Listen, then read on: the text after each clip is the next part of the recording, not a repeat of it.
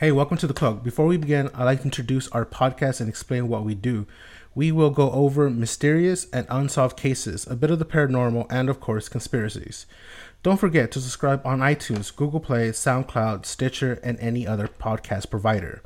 Also, a new episode of The Cloak comes out every Monday, so don't forget to join the conversation on Facebook /The Cloaked Podcast and catch us on Twitter at @TheCloaked_. And don't forget to like and rate us. And if you enjoyed this episode, please share with your friends. And now, on with the show.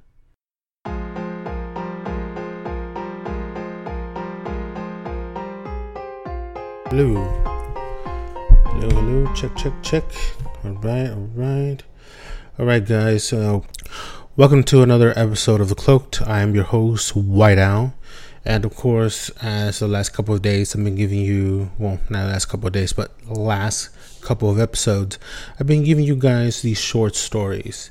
And this whole month, I'm pretty much giving you that. Short stories are pretty interesting, not really big on the full case investigation, because not every case we can do a full investigation on. Some of these we'll definitely have theories and things like that, but I just wanted to give you guys a month full of stories. And so this, again, no different than any other story. This one actually takes place across the pond. Now this episode is about the Hexham heads. There were a pair of small stone heads that were found in the small English town of Hexham back in 1971. Now, these unknown heads, that were carved, and they are associated with the paranormal phenomenon. Now, these little artifacts are actually associated with a bit of a controversy, not just the paranormal itself, but rather the controversy of where these heads actually originated from. Now, the story obviously begins in the town of Hexham back in 1971. These heads were actually dug up by two young men by the name of Colin and Leslie Robinson, who found them in their backyard, in their garden. Now, this is back in 1971, so sources tend to differ, but like the Robinson family, they reported a strange phenomenon whenever they dug out these heads. Now, they claim all sorts of things that happened at their house. Now, those who are familiar with the idea and the theory that there are ghosts that attach themselves to certain objects, whether because there was like a favorite thing or there was emotion tied to it, there could be several reasons why they would be tied to either, and this is the thing, it's not just things, an object. Sometimes, obviously, places, they could be, sometimes even the object itself could be like residual. It could activate either on a time of day or a anniversary or some sort. So, but to go further, I mean, these objects tend to have some kind of emotional attachment, and tethered. These people that were once alive are tethered to these objects for many reasons, and these heads, it could have some kind of story, but as we dive deep into these Hexham heads, the phenomenon that was attached to them, I mean, it just ranges, and it's all over the place. Now, the Robinson family, reported these strange phenomenon, things being moved, the doors being opened, bottles mysteriously thrown against the wall. Now, the family next door, the Dodd family, also reported a phenomenon as well. And one of the boys' hair was pulled in the night, and his mother, Nellie, right, of the young man, saw a half man, half sheep figure leaving the house shortly after that occurred. Now, there's a lot of monsters, you would say, are attached to this. Now, the heads were, of course, given to a doctor to kind of like do more research. This doctor name was Anne Ross, and she's an expert on Celtic artifacts. Now, according to the Dr. Ross, doctor's own account, now obviously having these artifacts also abridge a phenomenon even further. Now, Dr. Ross claims she woke up in the morning and saw a part animal, part man figure walking out of the room. She followed it downstairs and saw it heading towards the direction of the kitchen. Now, she lost track of it. A few days later, her daughter also reported something similar after returning from home, from school. She saw a large, dark, werewolf-like figure on the stairs that jumped over the banister and into the corridor before vanishing. Now, the wolf is also believed to be in relation to the Hexham wolf. Now, that's like a whole other thing. This is back in 1904. Now, the Hexham wolf was... and some of you across the pond may know it as something different. The Allendale wolf, or the Wolf of Allendale, was a gray wolf that escaped from the zoo and killed livestock in Hexham. Now, the Allendale and Northumberland, I'm not sure I'm not saying that, Northumberland, during the winter of 1904. Now, there's conflicting reports, according to this, that it was a black tan or a dun, although largely reported as being a large male, like a large wolf.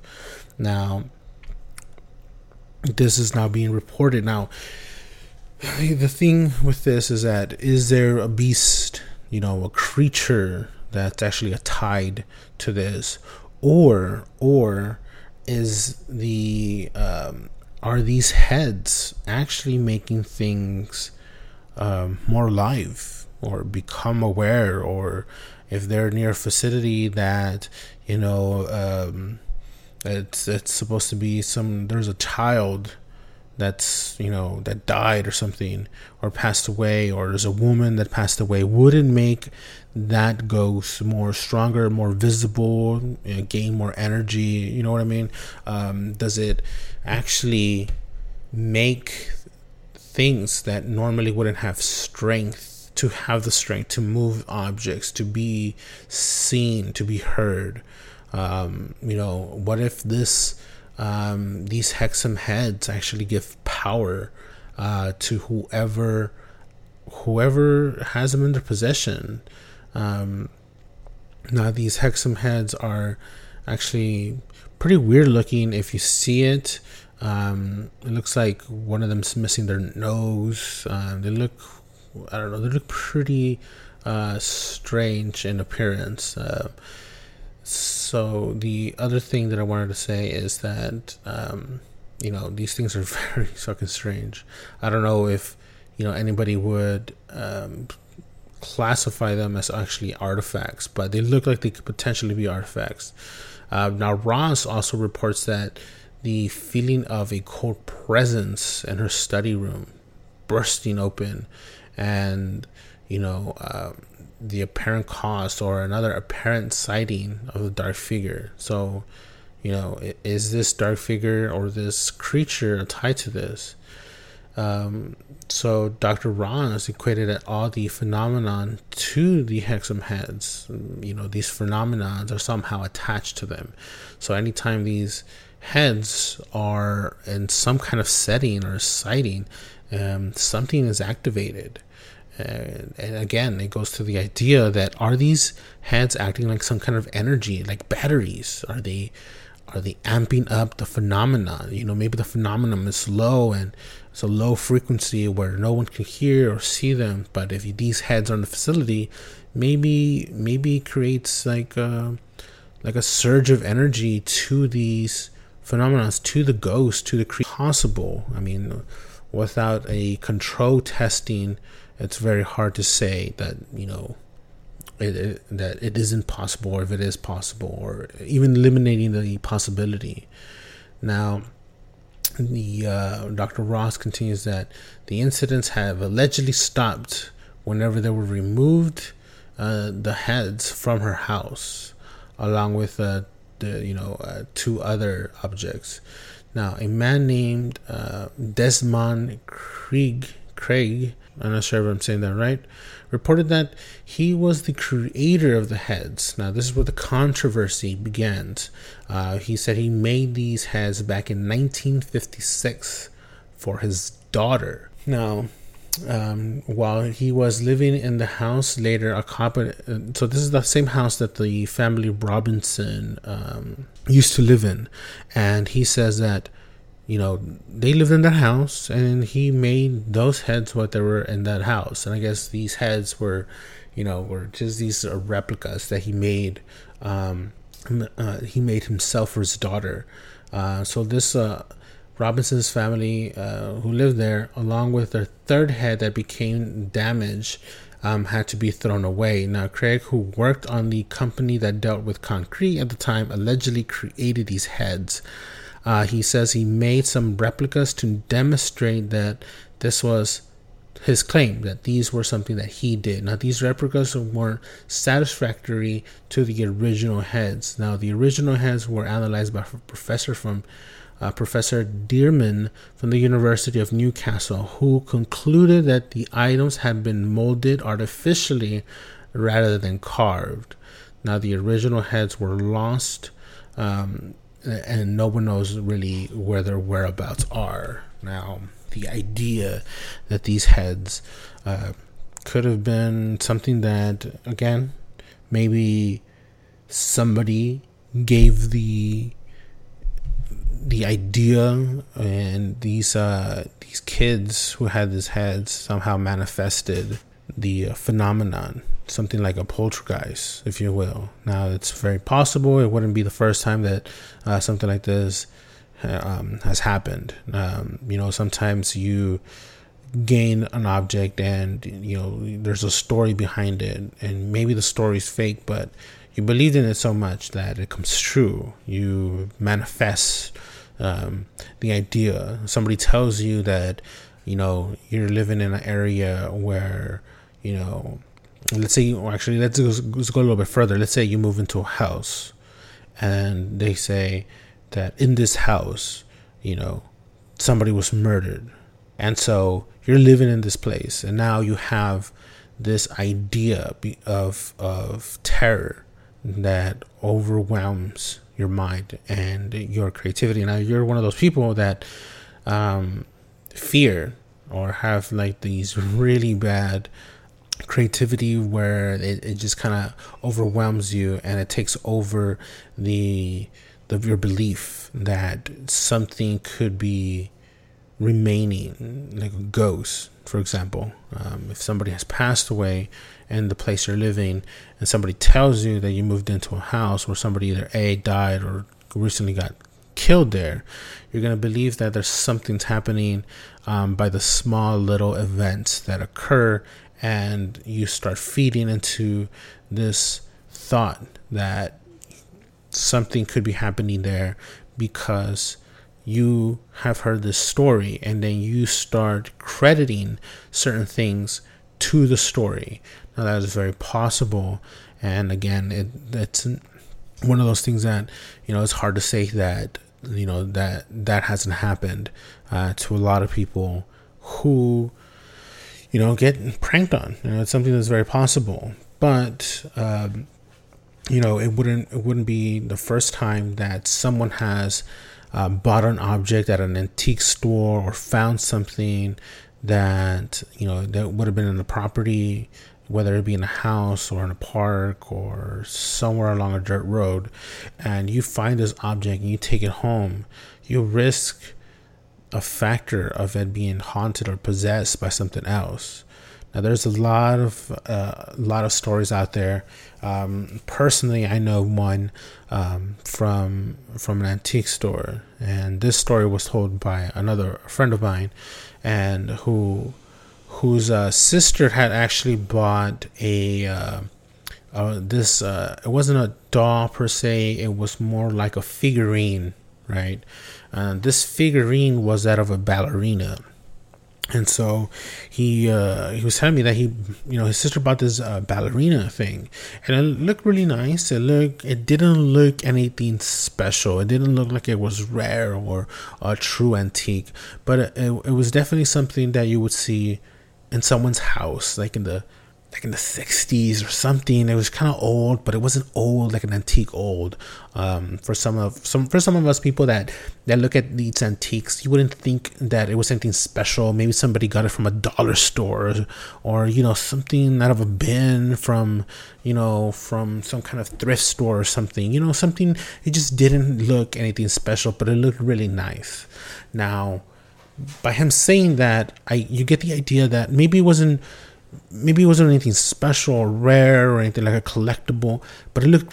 And so his sister loved this, this little ballerina thing, and it was ceramic, and again, somewhat proportional to that of a ballerina. It looked a little off. The leg was a little heavy.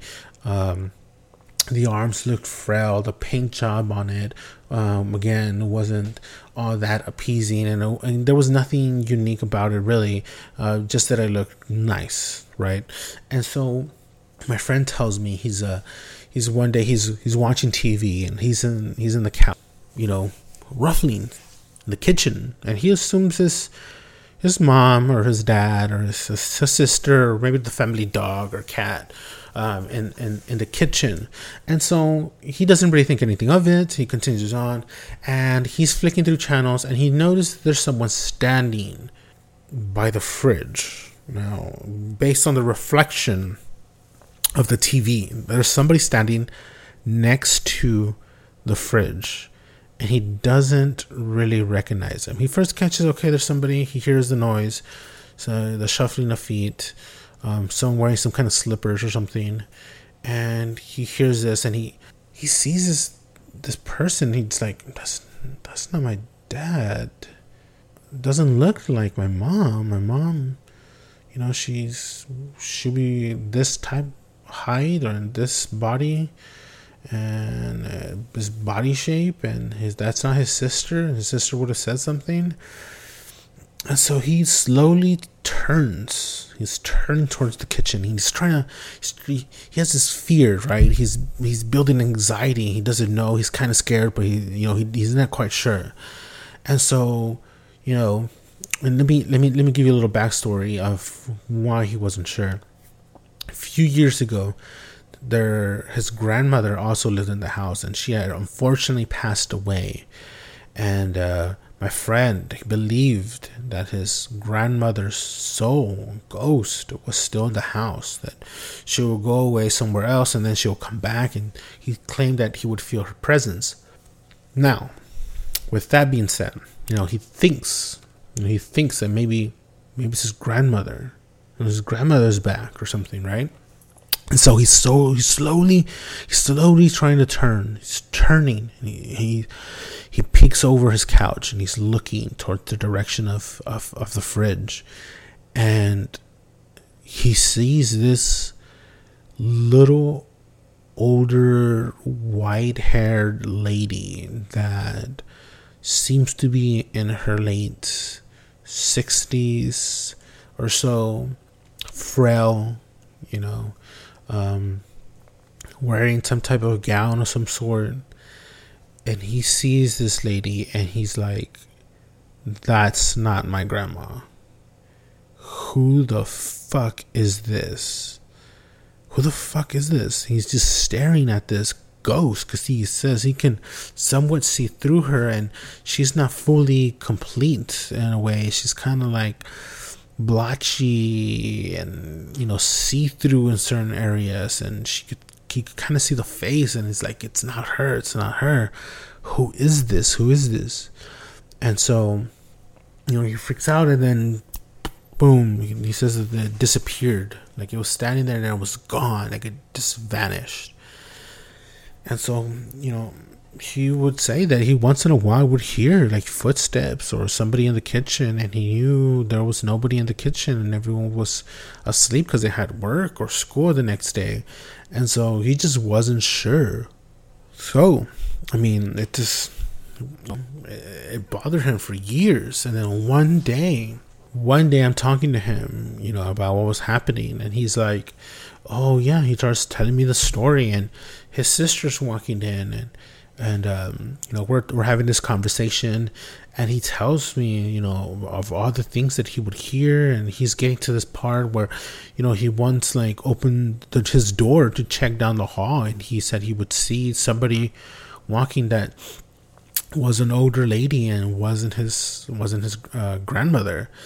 And so as he's telling us this story, his sister has this look, and she says, hey, I didn't know you were having these experiences at the house. And she starts saying she had experience. She was saying that one day, she got up in the middle of the night and she felt thirsty, and she was going to go get something to drink, and she walked towards the kitchen, and she opened the fridge, grabbed a bottle of water. She went to go get a snack or something, and she's walking around the kitchen island, and she's walking around. This person appeared and was walking in the kitchen, and she freaked out. She froze where she was standing, was seeing this, and she was speechless, and she backed into the wall, and she says she closed her eyes and she didn't want to see what was there, and she would peek, and then this ghost of a woman was gone. And so and they opened up, and she gave us even more stories that she would again hear these footsteps walking down the hall, and someone at the kitchen just staring at the fridge in a way. But it wasn't like they had opened the fridge or tried to open the fridge, and it wasn't directly at the refrigerator. They just happened to stand like in front of it, but not directly at it. I don't know. And so they would see this person over again. And another friend was actually there, and she suggested, well, maybe this person had passed away in the house before they moved in at some point. And he goes, no, this is at the new house. They lived somewhere in a different side of the neighborhood, and then they moved to an area where it was newly developed. It was new houses. These were new houses in an area that no one lived. Watching the lady in a certain type of clothing that was, possibly from, in the last 20 years or so. And so they couldn't really tell, but this lady was an older lady. And so what ends up telling them that it was this ballerina. This is how they find out. His sister goes off to college, right? And she takes this ballerina with her, right? She's attached to this, takes it to college. And she had another roommate. It was her and this other girl, and they're asleep. And one day she hears the girl go, okay, I had enough. She's yelling, I had enough. And her voice is going up and up and up. And she's repeating, I had enough, over and over and over and over again. And she wakes up, right? My friend's sister wakes up, and she's like, what's going on? Turns on the lights, and she goes, why do you keep getting up in the middle of the night and just walk around and pace in this room? She's like, what are you talking about? I'm asleep. You woke me up. It's like, no, every other night you get up and you just pace and pace and pace for like 20 minutes in the room, and then you go back to sleep or something. Or I don't know if you're just sleepwalking or what's happening, but you keep doing this every other night. And she's like, no, that's I'm not doing that. There's no way that is me. Like, you must be hearing things. There's something off, it doesn't make any sense, right? And so, one of the nights, they kept one of the lights open. Actually, I think it was like some kind of night light or some sort. That she didn't really explain, but like some kind of light was left on. I don't know, it was from the computer or maybe it was a night light, which I think it was a night light. Anyways, a light was left on, to kind of illuminate the room, but not completely. So they fall asleep, and then the roommate starts hearing this pacing. She looks, and it's not her friend. It's not my friend's friend. It's not her, the other roommate. It's an older lady standing in the middle of the room. So she throws like something at my friend, and she wakes up, and they're both staring at this lady, and she's thinking, fuck, this lady has followed me to the dorm. What the fuck? What's happening? And so, it was one of those things that it bothered her for a while, and she eventually moved to an apartment after her second year, and she moved down to an apartment with some other friends, and she got rid of some things, and one of the things that she kept was that ballerina. And the same thing would happen. The same thing ended up happening at the apartment with her friends. One of the friends claimed that they saw a ghost of a lady, and they think that lady had died at this apartment that they had moved in. And she knew that wasn't the case, that it was this ghost that had followed her. Again, that's pretty much how she figured, that it was this ballerina that she had bought years ago. And it was one of those things where the person was attached to this object. This person clearly liked the object that it was tethering to. And so, it must have been like one of their favorite things. There was some kind of emotional bonding with this object. And it happens a lot, and more than you think. Sometimes it happens with watches, jewelry, rings, especially. It could happen to cars. It could happen to like anything, a deck of cards, a gun, a suitcase. It could happen to a camera. It could happen to anything, clothing. Yeah, I know, clothing, even sometimes clothing, but especially if it's vintage or something. And that person loved that object, or that whatever it may have been. So it is possible, and you kind of think about it, even modern stuff, tech stuff. What if somebody becomes attached to like a Fitbit or like a phone or a computer, the watch you're wearing right now? Maybe something happens and you become attached. It could be a lighter. It could be anything. And you think about it like in modern times. What if it's your Avenger figurine? One of your X-Men, or one of your Game of Thrones dolls. And it's just times are changing, and somebody could become attached to these type of things. And it's very possible, and there's tons of stories like that. I've read tons of stories like that, and some are pretty cool and weird, and some of them are fucking scary. And I will definitely give you those stories in the future. I have tons of stories that from friends, from family, and I definitely want to give you more of these stories. Now, again, if you like this episode, please like and share with your friends. Give us a comment. Tell us whether you like these short stories, and hit me up again on Facebook, on Instagram, and on our Twitter. just blow us a comment, send us, tell us what you like, what you don't like. And again, share and like, give us a review. That's how our friends will find us. And I hope you enjoyed this episode.